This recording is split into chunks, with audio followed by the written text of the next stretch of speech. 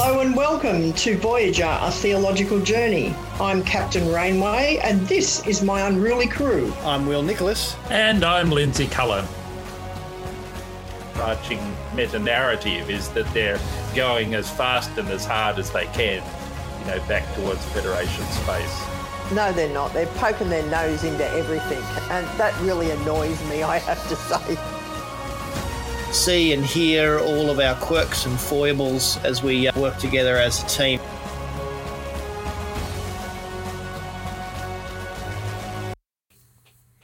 Welcome to Star Trek Voyager, a theological journey.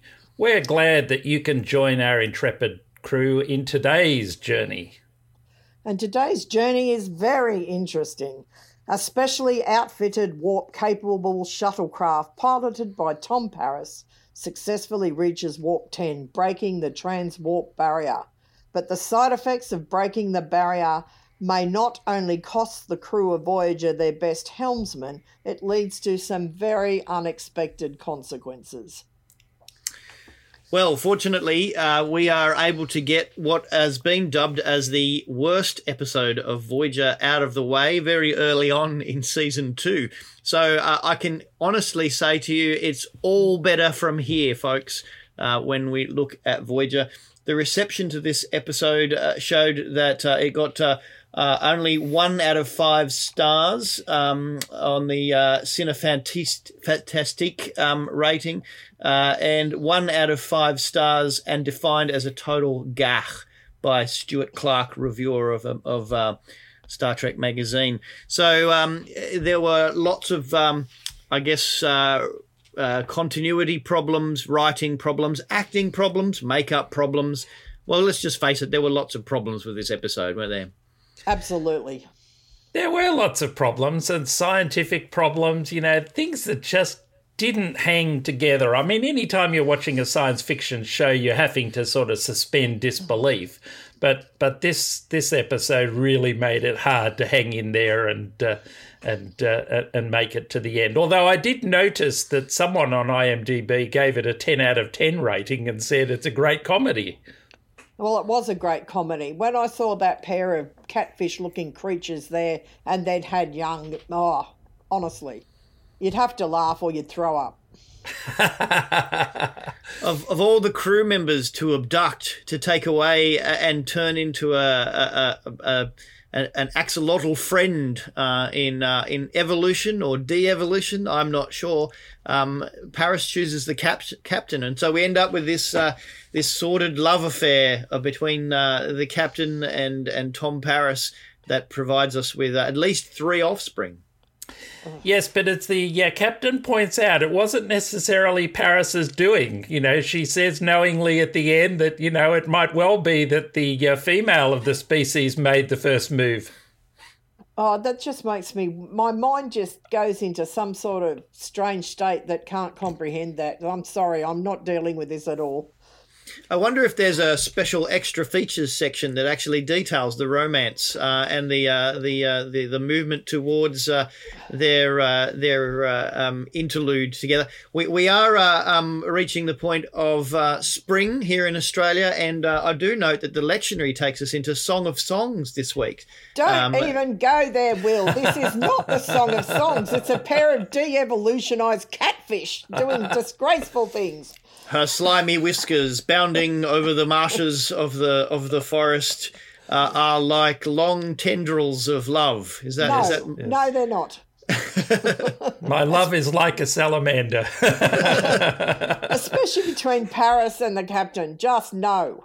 Well, I think actually there's an interesting serious point there, which is that it seems that it's a quite deliberate move by Paris to take the captain. I mean, he seems. I suppose you could think maybe he just bumped into her in the lift and took her so as not to get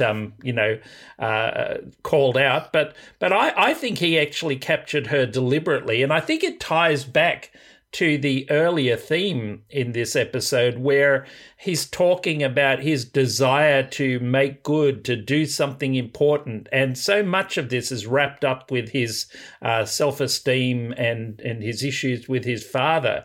And I think he sees Janeway as an alternative authority figure that somehow he can impress.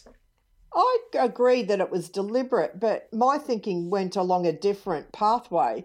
I was thinking that he was more devolved or evolved than, well, she obviously wasn't at that point.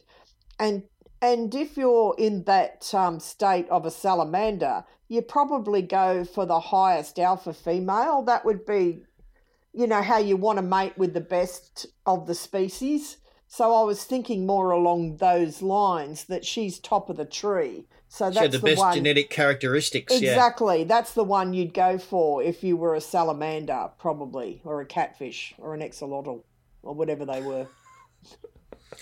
I did. I like that we've used the word catfish. Catfishing is actually a relationships term. It's when you actually pretend to be something that you're not in order to lure somebody to be in a relationship with you. I wondered whether or not the term catfishing was around in the 1990s. I think it's something that's evolved with the internet post this period of time, but it certainly was an interesting crossover there. Yes, it is a bit catfishery. But that's what I thought, that he was going for the top of the species, the best he could capture, so he could have a best chance of producing strong, healthy offspring, I guess. Well, possibly so. I still like my my thought. I mean, there was clearly a very, very much this father thing was on his mind, and there's one point where he talks about you're just like him, so he's comparing everyone to his father for good or ill as he goes through this. I mean, I think the other thing that struck me was you've talked about them being de-evolved, but the Doctor actually says that they're going forward in evolution and increasing in brain capacity, and you see just a hint of that where when he's in the salamander/human guise as he goes into the shuttle, he seems perfectly able to use the shuttle without any problem at all, and so it's interesting then to think about whether in fact these salamanders at the end are the super evolved state. That's what we're heading to, because that's the ultimate expression of life. I don't know I'd agree with that, simply because I've read all the notes under Alpha Fandom's page, and there was meant to be a small conversation that talked about that evolution could also be de-evolution, that as we evolved into the future, we may end up going backwards. And that was illustrated, but apparently that conversation was taken out of the script. So you don't get that explanation, and it doesn't make sense why they end up as a pair of rather placid salamanders. But let's just go with Lindsay's point here for a moment, that they have evolved into this super intelligent, ultra adapted creature. They have now committed, I think, biological vandalism and violated the Prime Directive in the most obscene way by actually leaving 3 members of this super evolved, super intelligent race in the Delta Quadrant on a little planet. I fear for the future. Imagine coming back and they've taken over the planet, they've taken over the sector. There's now this major problem that they've actually created, and I think it is one of those environmental butterfly effect things we have to think about, that when we brought in the cane toad to Australia, we said, this will fix our problems, and created a new one. And when we brought in the cactoblaster to take out the prickly pear, we did the same thing, that this whole idea of introducing biological components to ecosystems is actually a very dangerous thing. Well, I'd just like to point out, Will, that these super evolved salamanders are presumably super evolved in their morality as well. So maybe they won't be taking over the system and doing all sorts of terrible things. You might come back and discover that it's a paradise ruled over by the super intelligent salamanders. And of course, we laugh at that, but who is it to say that human form is necessarily the form that the most intelligent life will take? After all, Douglas Adams very famously had multi-dimensional mice who were in charge of everything. Just about all of the experimentation in eugenics and the improvement of humanity has resulted in a super evil race like Khan and so on and so on. So the Star Trek universe itself warns against tampering with the natural evolution of the human species, because as we intensify our intellect and our power, we also seem to intensify our corruption and our want to be able to dominate, master, and enslave. Well, I have to admit, while I was watching this episode, even in spite of what the doctor said about going through this fast evolutionary process, I thought they were de-evolving, because it just seemed to me he was turning into what crawled out of the primordial slime rather than into some super intelligent super being of the future. I thought it was going backwards, and when I read the paragraph about this conversation being taken out, that made much more sense to me. So, yeah. The great thing is that as good Christians, we don't have to worry about any of this stuff, because we all know that evolution is actually not something that actually occurs at all. And that God made everything in 7 days, one after the other. So we don't have to worry about this, because we can just kind of go, oh, look, that's just complete fantasy, part of the science fiction trope, and discard it. Well, and if you want to go down that kind of approach, we know as good Christians also that human beings are the pinnacle and the centre of everything, and we can disregard all other forms of life as being insignificant and not worthy of our attention. We're only here to dominate them and subdue them. You both need to wash your mouths out with soap, suggesting such things. You may just mislead some of our listeners, and I think that's very unfair of you. I'm sure our listeners are quite able to tell our sarcasm at play here. Yes. But I do think seriously that there is a problem with our anthropomorphic sort of, fixation. And I dread to think what happens when we meet some super evolved species who look like spiders or salamanders or whatever else it is, and we want to treat them as somehow being lesser, but in fact they're more than our equals in every way. I think we're so used to thinking that we are the pinnacle that we actually get trapped by that. And if we have the good fortune to meet other beings from other places, they'll probably be entirely different. Well, that's true. And I don't feel that I'm trapped in the idea that I'm the centre of the universe. But just going on, I find it hard to believe that biologically a salamander can actually have a brain big enough to do the sort of super intelligent things that you're kind of hinting at there, Lindsay. I think it might be difficult.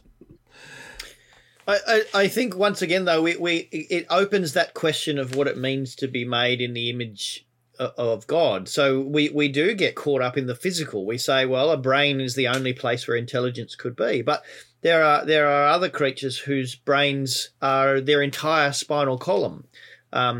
We know that trees, for example, make decisions and actually hold information and even trauma, but we can't find any kind of nervous system or brain inside the tree. So I guess we've got to be careful that we don't discount forms that don't fit our understanding of how things work together.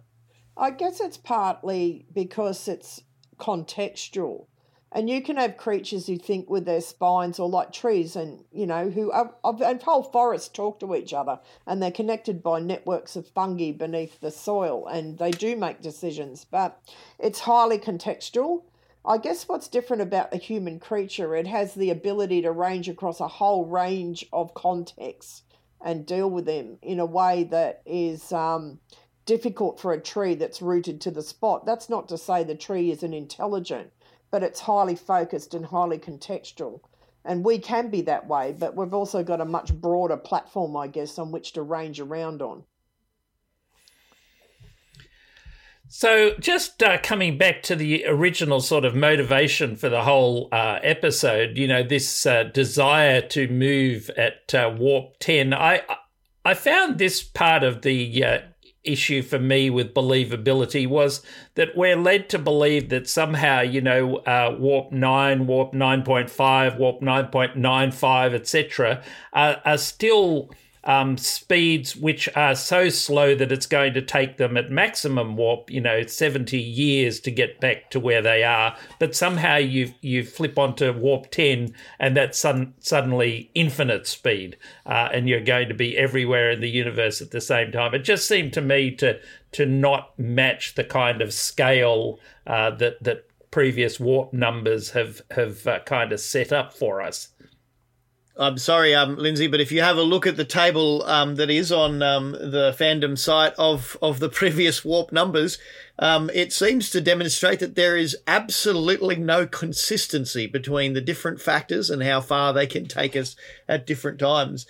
That throughout the Star Trek episodes, in the motion picture, in Enterprise and Voyager and Deep Space Nine and Discovery, that the Next Generation, that there is no consistency. It seems to take 20 minutes to travel somewhere at warp 9, but then we can get somewhere in 5 minutes that's the same distance at warp 3. So the whole warp thing is a bit warped as far as I'm concerned.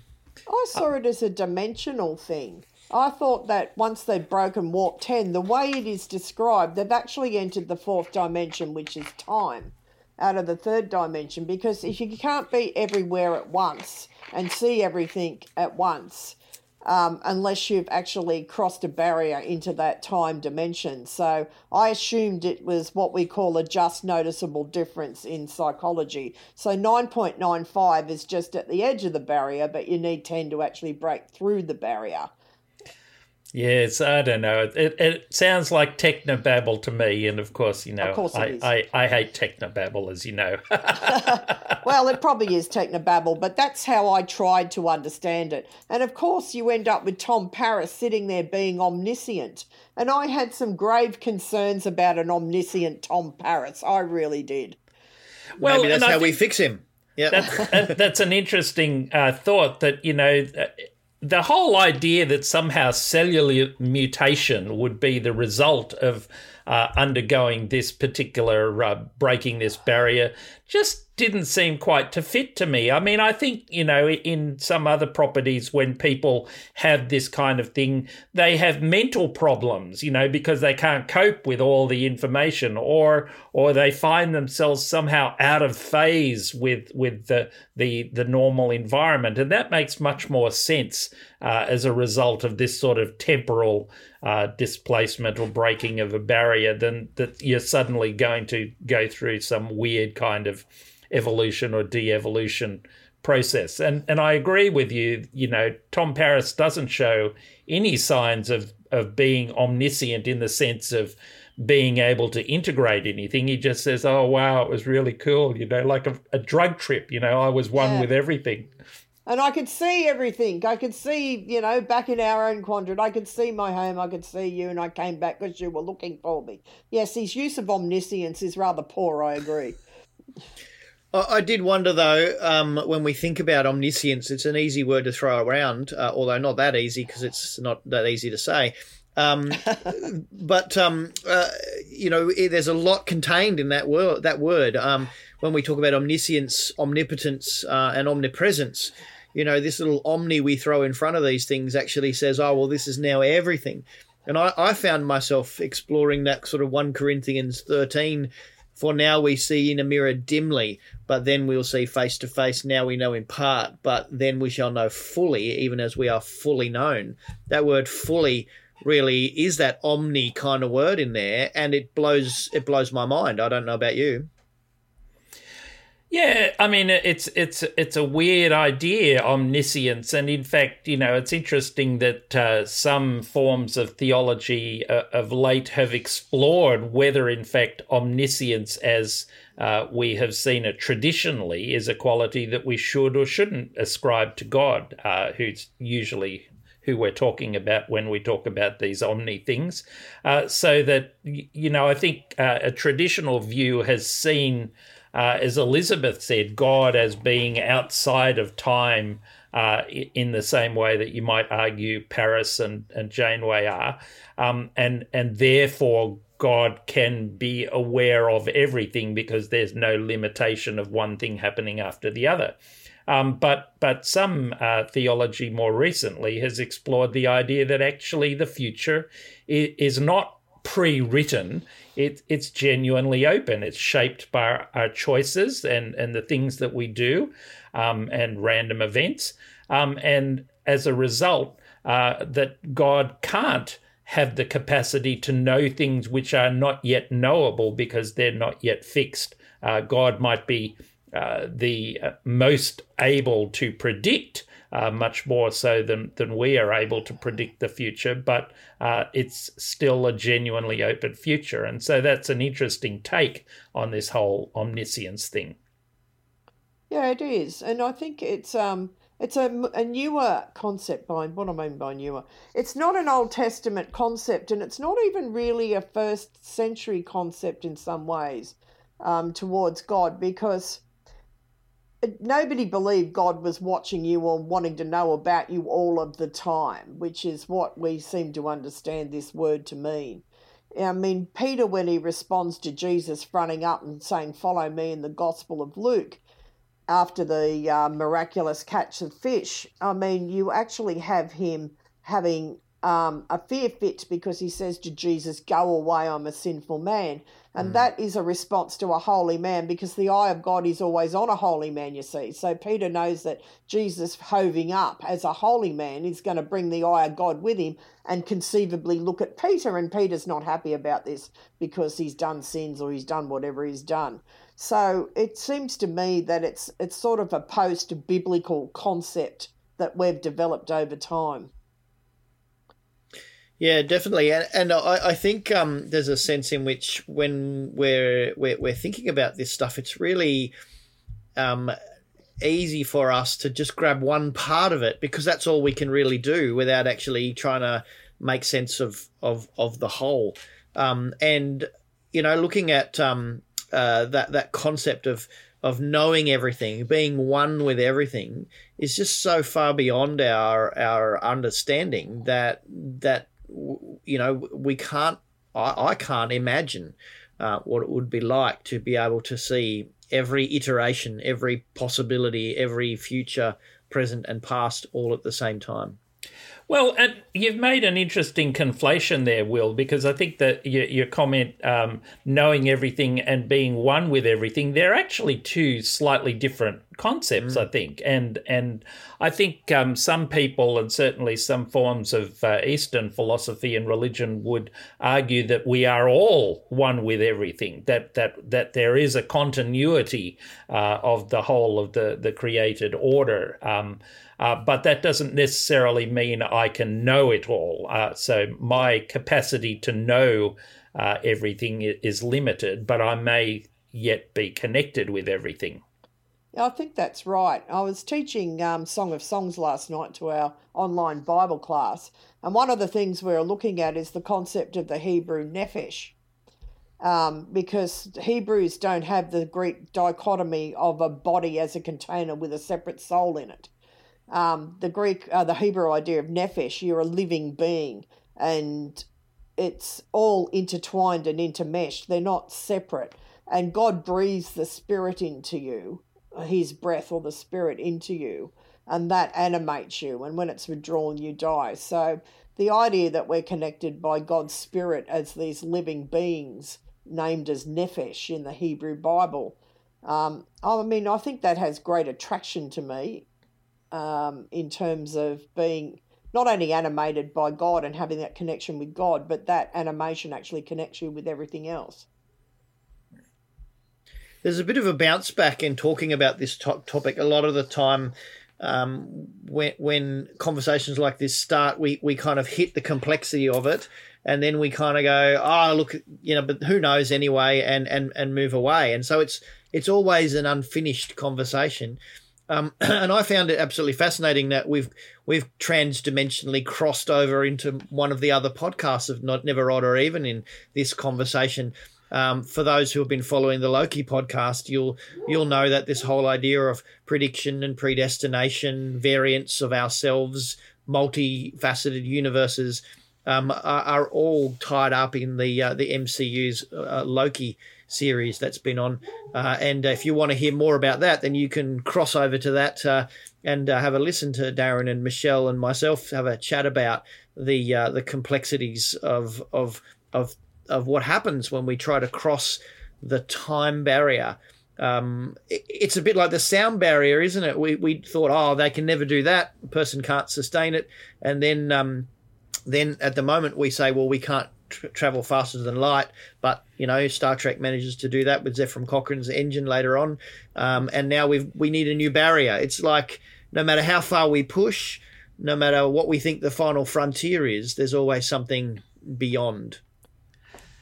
Yes, and I think one of the interesting things that often comes up, and I'm sure we've mentioned it before, is that we look at these barriers out there, but often the final frontier is actually the one inside us. And I think a really fruitful exploration of this episode is when, you leave aside all the plot holes and whatever and say, well, what's happening for Tom Paris? What is the trajectory of Tom Paris, not the shuttle?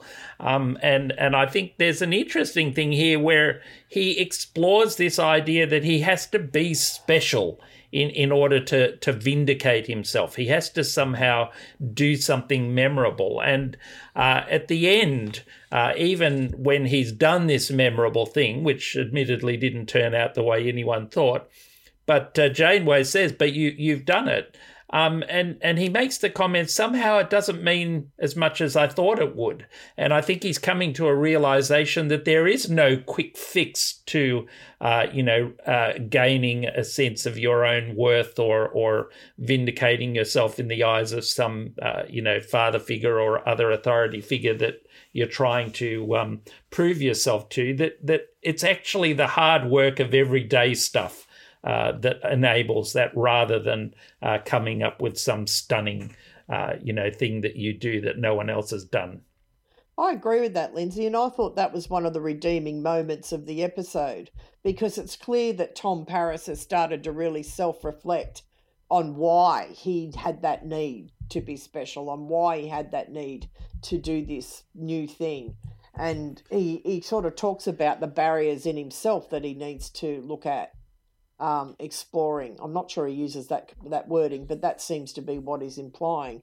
And though I did find it was a very complicated and unnecessary way of getting Paris to evolve internally and mentally and emotionally, surely they could have found something else other than turning him into a catfish. I mean, anyway. And maybe it added a touch of humility that he needed or something. He's got this picture of himself as a giant salamander till the end of time. I thought there was a bit of a shout out to Ken Mattingly, who didn't go into space because he came close to the German measles in the midst of that. I need to do this. I was born to do this. And then all of a sudden they discover what an enzyme imbalance in his brain that might cause him to have a embolism, and so he can't go. I thought that was quite a good little historical shout out there too. But Janeway is a lot more understanding than NASA in that case. She Yes. kind of ums and ahs and thinks, all right, only 2% chance of you dying. Who cares? Whatever. Well, I think she feels that if that's what he really wants to do and it's only 2%, then, he should go ahead. Though Harry Kim as a giant catfish could have been interesting. We missed this chance, I feel. Harry Kim and the captain could have been interesting too. No. Oh, God, no. I think Harry might have kidnapped someone else. He may have. He may have taken off with Valana. One of the Laney sisters or something. No, it wasn't that. Paris was the one interested in them. I still reckon he went for the alpha female because that's what you do when you're looking to mate as something like a catfish or a salamander. Yeah. But how does Janeway actually look her crew in the eye again, having mated with Paris as a giant salamander or catfish. How does she actually carry that off? Well, luckily, Elizabeth, it won't cross the episode barrier, so she'll be able to pretend that it never happened. Well, I know that when I've been in similar situations, I've had to do a lot of reflection and introspection in order to be able to work through and just make sure that no one ever speaks of this thing again. I think that's probably. And of course the other little side of this is that sneaky little shithead, whatever his name is. I can't think of it. Jonas. Jonas is reporting this whole thing to his Kazon contact. For what ends, who knows? She's secretly a catfish. We can use that against her later on.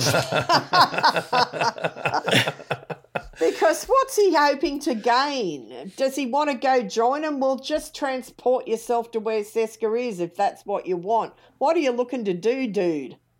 I think it's above his pay grade. I think he's just kind of, at the point of insidious minion. I don't think he actually has aspirations of being any more than that. I think, the real mastermind here is Seska. So they're using this kind of trope that says that there are people who rise to the level of their own incompetence, that he'll never be more than just a snitch. But it was a bit of bad writing, I think, because it really had nothing to do with this episode. I mean, he could have been reporting anything at all, and it added nothing, and it made no difference to what happened in this episode. It was purely the writers went, we're meant to be running this idea of the plot and Seska and whatever. We better throw in a scene with that. You'd be better off to have been sneaking one of Neelix's recipes for Leola eat stew, I think, maybe across to the Kazon ship. Look, I want to be told that the Kazon are actually all going to try and put their ships through Warp 10 and are all going to turn into catfish. If this is the result of him snitching, I could live with that very happily. Catfish colour. Finally, he might actually be able to attract the attention of the captain, and have the relationship that he wants with her. And because he's speechless as a salamander, as far as we can work out, I think this would be a very good way forward. Unless he's telepathic, and then he'd be able to insert his vile, vulgar thoughts straight into other people's brains as he walks past them. We have no indication the salamanders were telepathic. Well, we have no indication of anything about them, really. Well, they didn't fight back. They didn't sort of send out thought vibes when the crew of Voyager approached. They just lay there pathetically and let themselves get stunned. So I'm going to assume they're lacking the abilities you are suggesting. Oh, dear. That's no good at all. Well, I think it's just deduction. That's what it appeared. What an awful episode. It's interesting that the thing that begins all this is that they discover a different version of dilithium, and it's got more, superpowers, so they can use it to go faster and faster. And it reminds me a bit of our search after usable nuclear fusion as a way of creating power, and I think there was a breakthrough in the last week or so that had people gasping and saying we're almost there, we're almost to the free energy future, except that even with the breakthrough they still needed to put more energy into the thing that they got out of it. Well, that's a bit of I would say a setback or drawback or a disadvantage, is it not? If you've got to create a lot more energy to create less energy. It's definitely a drawback if you're trying to create energy. So that doesn't make a lot of sense to me, Lindsay, that we're celebrating this. So we've found a new way to make energy, but it actually is going to cost us twice as much as what it did before. But then again, prototypes often are inefficient. And so you make a breakthrough, you work out how to do something, and then you work on how to make it more efficient afterwards. That is part of the scientific discovery process. So probably we shouldn't write it off entirely. No, we shouldn't. And a lot of the stuff we use is actually inefficient if you want to use percentages like wind turbines.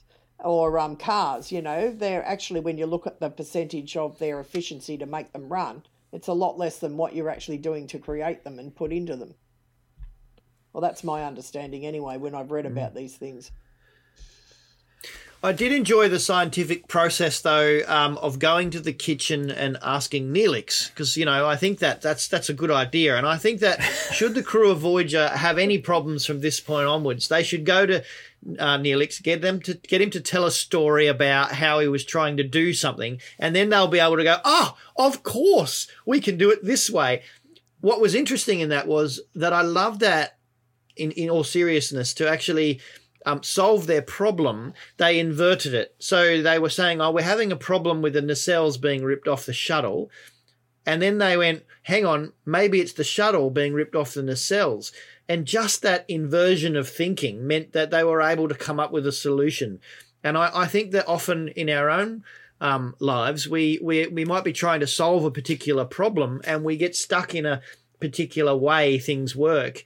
But if we can reverse them or turn them upside down or turn them inside out, then we can find another way of being able to understand our situation and maybe a new solution to get through it.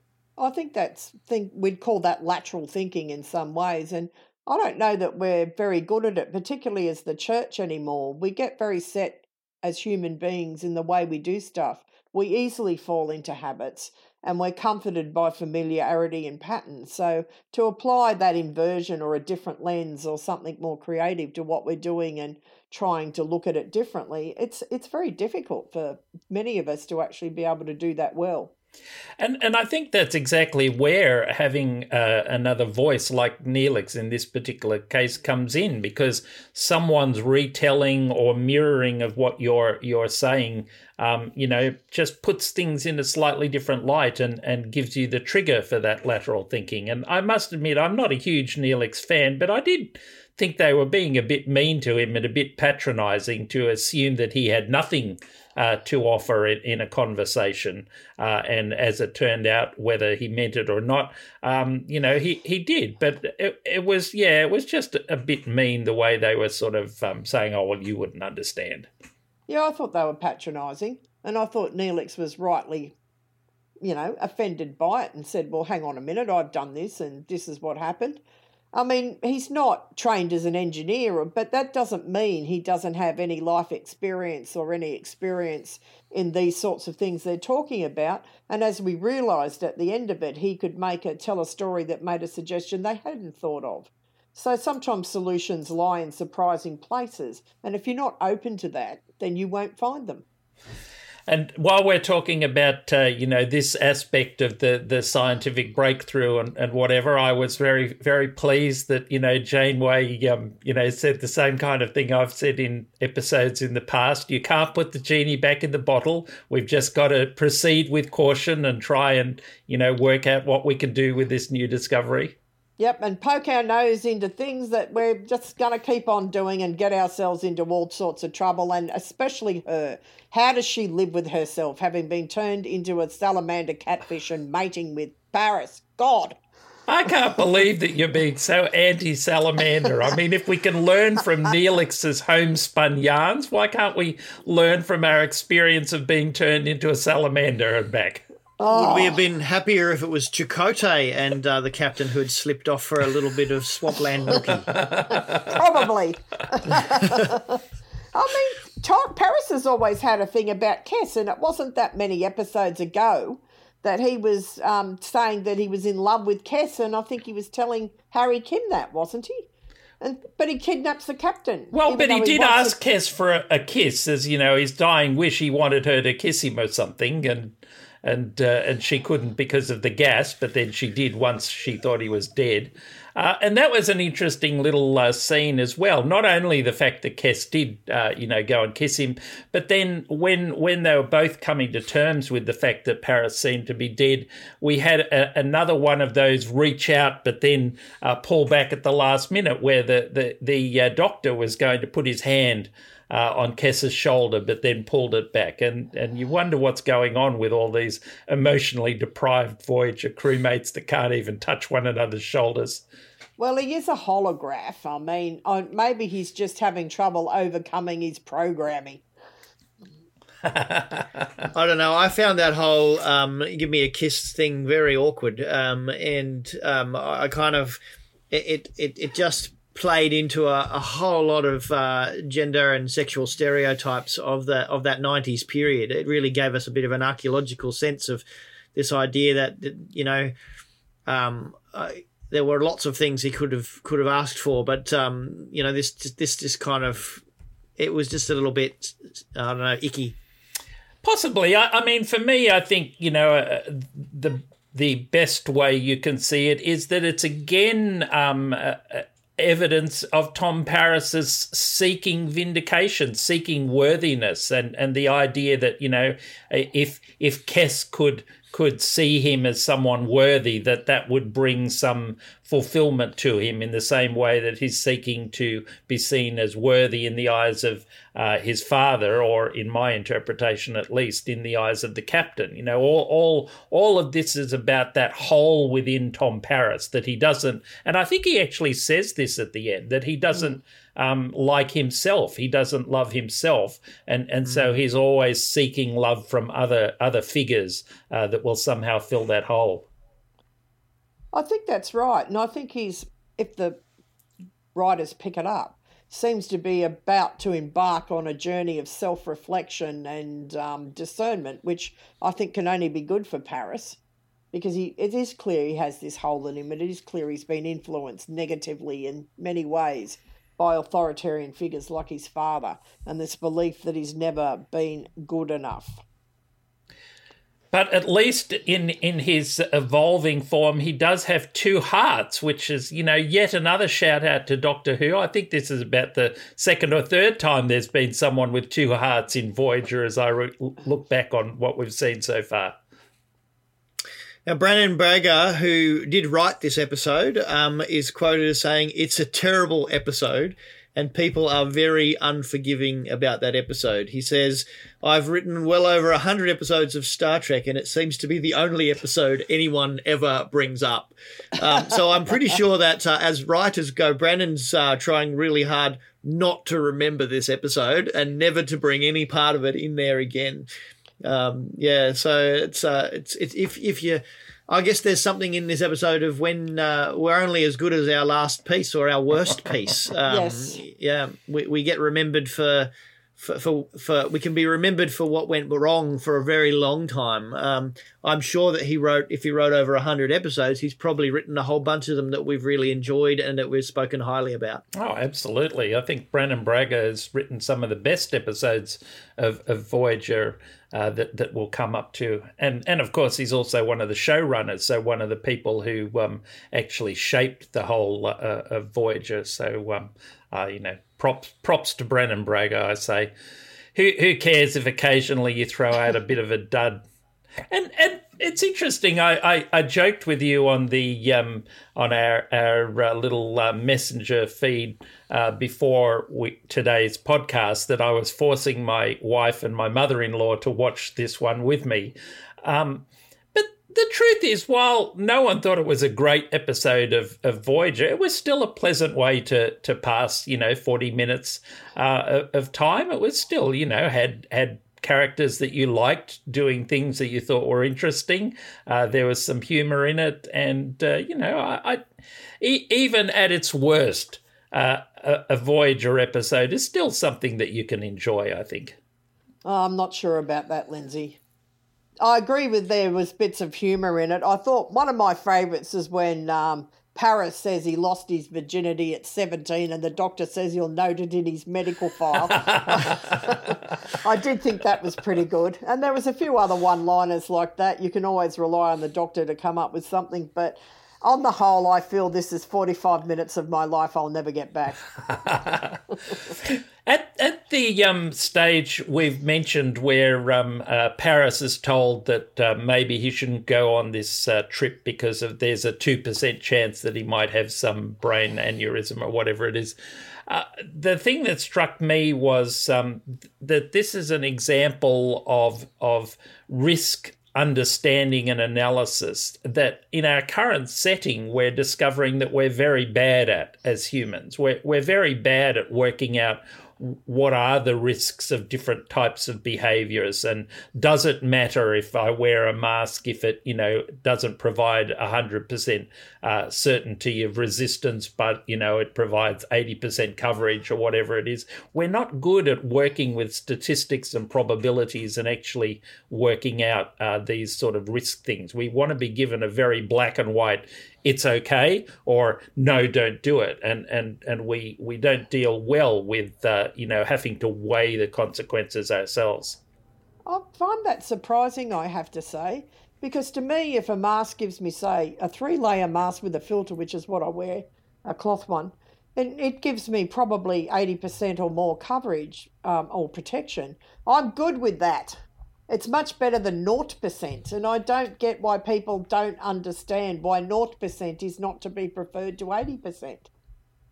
There's some anecdotal evidence in sociological circles that when people are wearing masks, they're actually more conscious of social distance. They're more likely to use check-ins. They're more likely to sanitize their hands. So there's a psychological benefit to wearing a mask as well. But I get what you're saying, Lindsay, and I think part of the reason for that is because we're bombarded and overwhelmed with statistics. And you can actually take the mean of one set of statistics and the median of another set of statistics, and you can make them actually tell an opposite story. Well, that's because you don't understand the difference between mean and median. That's all it is. It's not that they're telling an opposite story. It's just they're different measures, and people have to understand that they're different measures. Yeah, but I think the point Will's making is that those who either understand it and do it for their own benefit, or who don't understand it do tell different stories based on their misunderstandings of these different measures. And intentional misunderstanding sometimes. Yeah. Absolutely, yeah. I actually had a great little book that I think probably came out in the 70s or maybe even late 60s, but it was called How to Lie with Statistics. And it actually went through all the different ways that you can use statistics to mislead. I mean, the author was obviously hoping that people would learn from that and be able to see through these misleading things. But he sort of put it as, this is how you can lie with statistics. And there were so many different ways to use statistics to tell a story that isn't, in fact, the best understood story. And the big problem is if you present statistics confidently, then you can miss the fact that 97.345% of statistics are made up on the spot. As long as you're actually able to present it confidently and actually make it sound official, you can actually mislead people significantly with real statistics interpreted in a spurious way. Well, that's the whole thing. Statistics themselves, if they're presented correctly and people understand what they're actually measuring, can be quite useful and quite helpful and quite accurate. But if you take it and you use an average to describe something when you should be using a median, or you use causal, you attribute cause to something when it might be just sitting alongside something else, of course you can do that. But you've either got to be ignorant or malevolent in some ways if that's what you're doing. Because, I studied statistics for 3 years at university, and to the surprise of everyone, I actually passed my third year with a credit. And I always liked them. And I always liked the way that they could actually give certain information. But it's understanding their limitations and their what their purpose is, I think, is really important. And you're right, people do bandy them around at random. You can also use them as a source of entertainment. When I was studying statistics as part of my sociology study, I came across Tyler Virgin's website. If you want to go to tylervirgin.com, I'll put a link in there. He provides a great deal of entertaining, spurious correlations, such as films Nicolas Cage appeared in against the number of people who drowned by falling into a pool. And when you line the statistics up on a graph, they actually do come to pass. Per capita cheese consumption and a number of people who died by becoming entangled in their bed sheets is another one. My most favourite one of all is the effects of global warming and the reduction of pirates in the world. So a solution to global warming would be to increase the level of piracy that's taking place. I think that he's playing with causal relationships there that aren't causal. That's right. Spurious correlations. That's right. Yep. But very entertaining, no less. So have a look at those if you've got a spare moment. You need some cheering up during your lockdown. Yes, indeed. Well, maybe we've been left speechless after this episode. There was one other thing I wanted to cover. It's a flaw, I guess, in another direction, since we're spending our time talking about flaws. This is the 5th time that the Voyager crew has had a silver bullet way of getting home. Warp 10 represents the 5th time.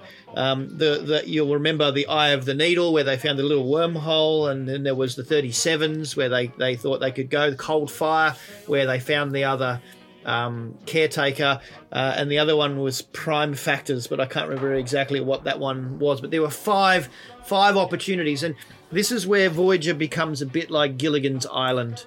Some of you may have seen the Gilligan's Island clip that I put up on Never Order Even's Facebook page earlier this week.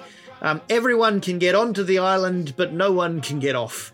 And so, we're in season 2. We know there's going to be at least 4 seasons. We hope there's going to be 7. And there's a sense in which they're going to tease or dangle these, we can get home all at once kind of options for us. But we know at the beginning that this is going to fail, because this is not the end of the story. Yeah, I mean, it's a shame that, they can't just go through the shuttle's sensors, which apparently recorded everything about everything. And, surely in there somewhere there'd be some wormhole or something that would get them home.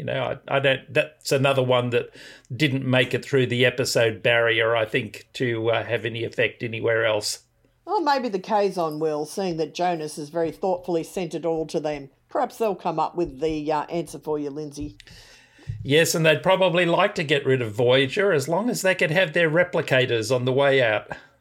Replicators and transporters. But then again, if they're all catfish, they may not need these things.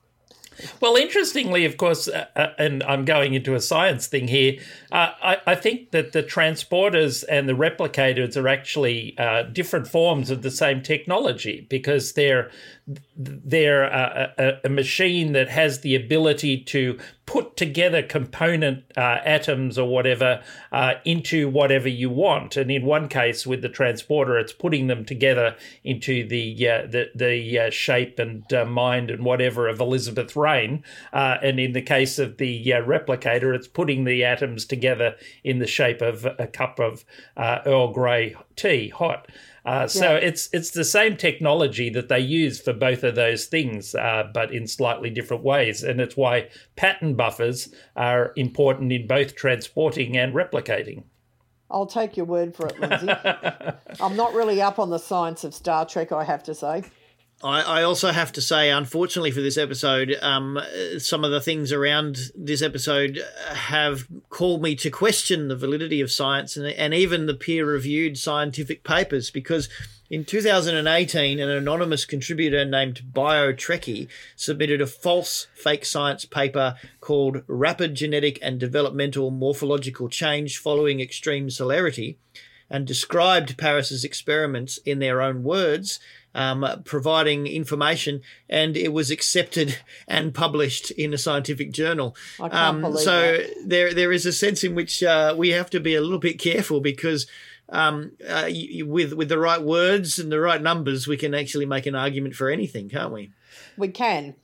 I was always delighted by Isaac Asimov, who was, of course, a great science fiction writer, but was also a person with a doctorate in biochemistry. And he began his science fiction writing before he attained his doctorate. And the story is that he was a little worried that he wouldn't be able to replicate the turgid style that was required, to write his thesis for his biochemistry doctorate. And so he wrote one science fiction piece called The Endochronic Properties of Resublimated Thiotomoline. And he wrote this whole piece in sort of scientific sort of turgid language, but the idea of it was that there was this substance that the more you purified it, the quicker it reacted with some other substance. And if you got it to a certain level of purification, it would actually cross the barrier and it would start to react before you put it with the other substance so that it could see into the future when it was going to be added to the other substance and react beforehand. So a bit like covering your face before a car accident, yeah? Yeah, that's the one. Oh, dear. Well, our listeners can't see at home, but here on recording day, the 27th of August, is Wear It Purple Day, and I am wearing my purple. I did want to just give a shout out to all those who are working really hard to create safe spaces for and increase the visibility of LGBTQI plus people in our society. If you've got a chance to put on some purple, even if it's not Wear It Purple Day, then it's actually a really good way to demonstrate to those around you that you want to create such safe spaces for our friends who sometimes actually, well, many times feel very unsafe in a world that doesn't respect or understand them. That's right. And I'll give a shout out now to my congregation at Tuggeranong Uniting. And monthly we have a Rainbow Alliance, Christian Rainbow Alliance congregation that meets, that is a very safe space for all LGBTQI people. And it's growing. We've got quite a number of people attending, and often they're from more conservative streams of Christianity, and they've found that they're welcome and accepted in this congregation. So that's been really good. Very important work. And if you're not in Canberra and you're looking for a place like that, then get in touch with us. Send us a message. I'm very happy to take the time and do some research and see where the safe spaces are around you. So let us know where you're at, because I think one of the things that's most important is that people feel that they can be a part of community and be safe. And look, for all of our delete Tom Paris, our words about Tom Paris in the past, one of the things that is shown through this episode is that the crew bands together to actually make Tom as safe as he possibly can be, to care for him and to provide him with a way forward. And even the way in which the captain and Tom have this kind of coy, awkward conversation at the end is actually about trying to re-establish the Voyager as a safe place for both of them as they move forward. Because sometimes awkward things happen and weird things happen, and strong communities, safe communities, talk about them, work out how to go forward, and allow everyone to be able to do so with dignity.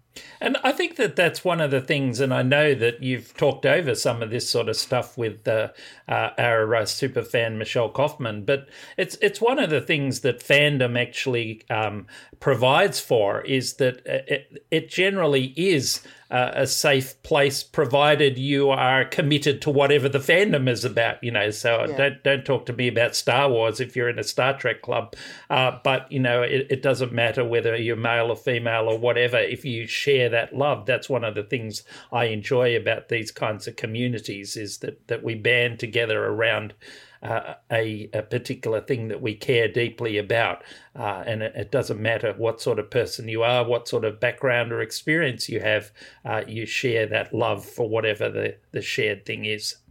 I think that's, we'd say that the total is greater than the sum of the parts, because those communities end up doing far more than just share the love of whatever it is that's brought them together. They end up sharing the love with each other, and they become very supportive and safe spaces for the people that are in them. So I think that's a really good thing.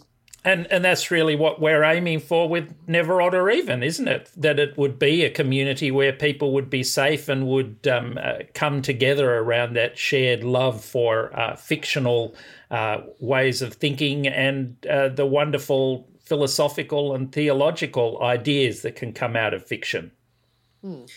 So as we draw to a close today, I just wanted to make reference. I did talk about the Loki podcast. That's now in its second week, and it'll go for 6 episodes, just like Loki.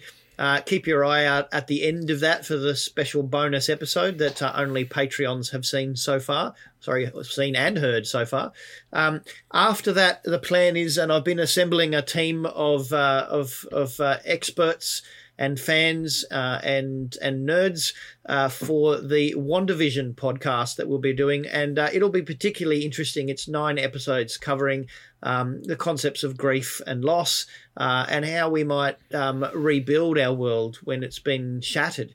And the WandaVision series that came out really covers this. And so we'll be having Julie McDonald from the Bethel Centre bringing her skills as a psychologist and counsellor, and Sandy Brodeen, Minister of the Uniting Church in Melbourne, with years of experience of working with people through difficult times of grief. So looking forward to that, and that'll start to go into production in the next couple of weeks.